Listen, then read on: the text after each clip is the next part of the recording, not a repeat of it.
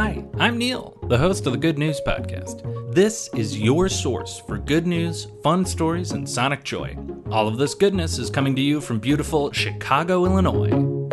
Today's good news comes to us from pet birds all around the country. Domesticated pet parrots have been participating in a research study where they were taught how to initiate and participate in video calls with other pet parrots. And guess what, folks? They loved it. That's right. A group of researchers from Northeastern University, the University of Glasgow, and MIT wanted to see what happens when you get birds on a video call. The basic premise of the research was that in the wild, parrots are very social animals. They live in large flocks together, but when they're kept as pets, they usually live alone. When a parrot is bored and isolated, it can get a little depressed and has the potential to self-harm, including plucking out its own feathers. I got this information from a Smithsonian Magazine article. Researchers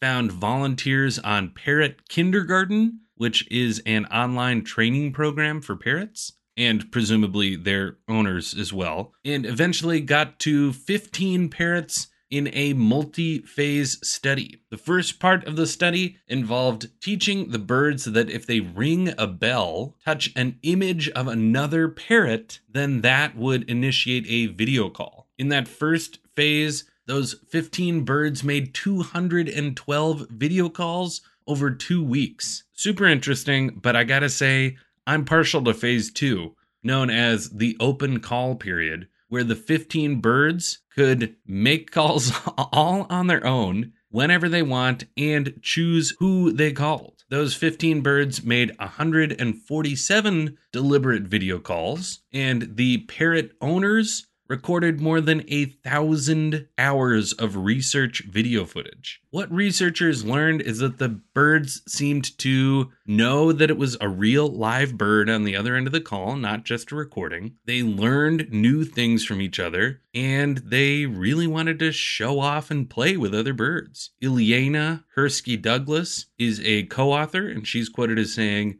"I was quite surprised at the range of different behaviors. Some would sing, some would play around and go upside down. Others would want to show another bird their toys. And of course, they're parrots, so some would even talk to each other in English using phrases like, 'Hi, come here,' and 'hello.' The researchers fully acknowledge that these video calls can't replace natural wild interactions, but much like we learned during our pandemic isolation, it can be really helpful to jump on a video call. It's better than nothing. Technology has certainly come a long way that we can now officially give our pets tablets to reach out to other pets. That is the good news I have for you today.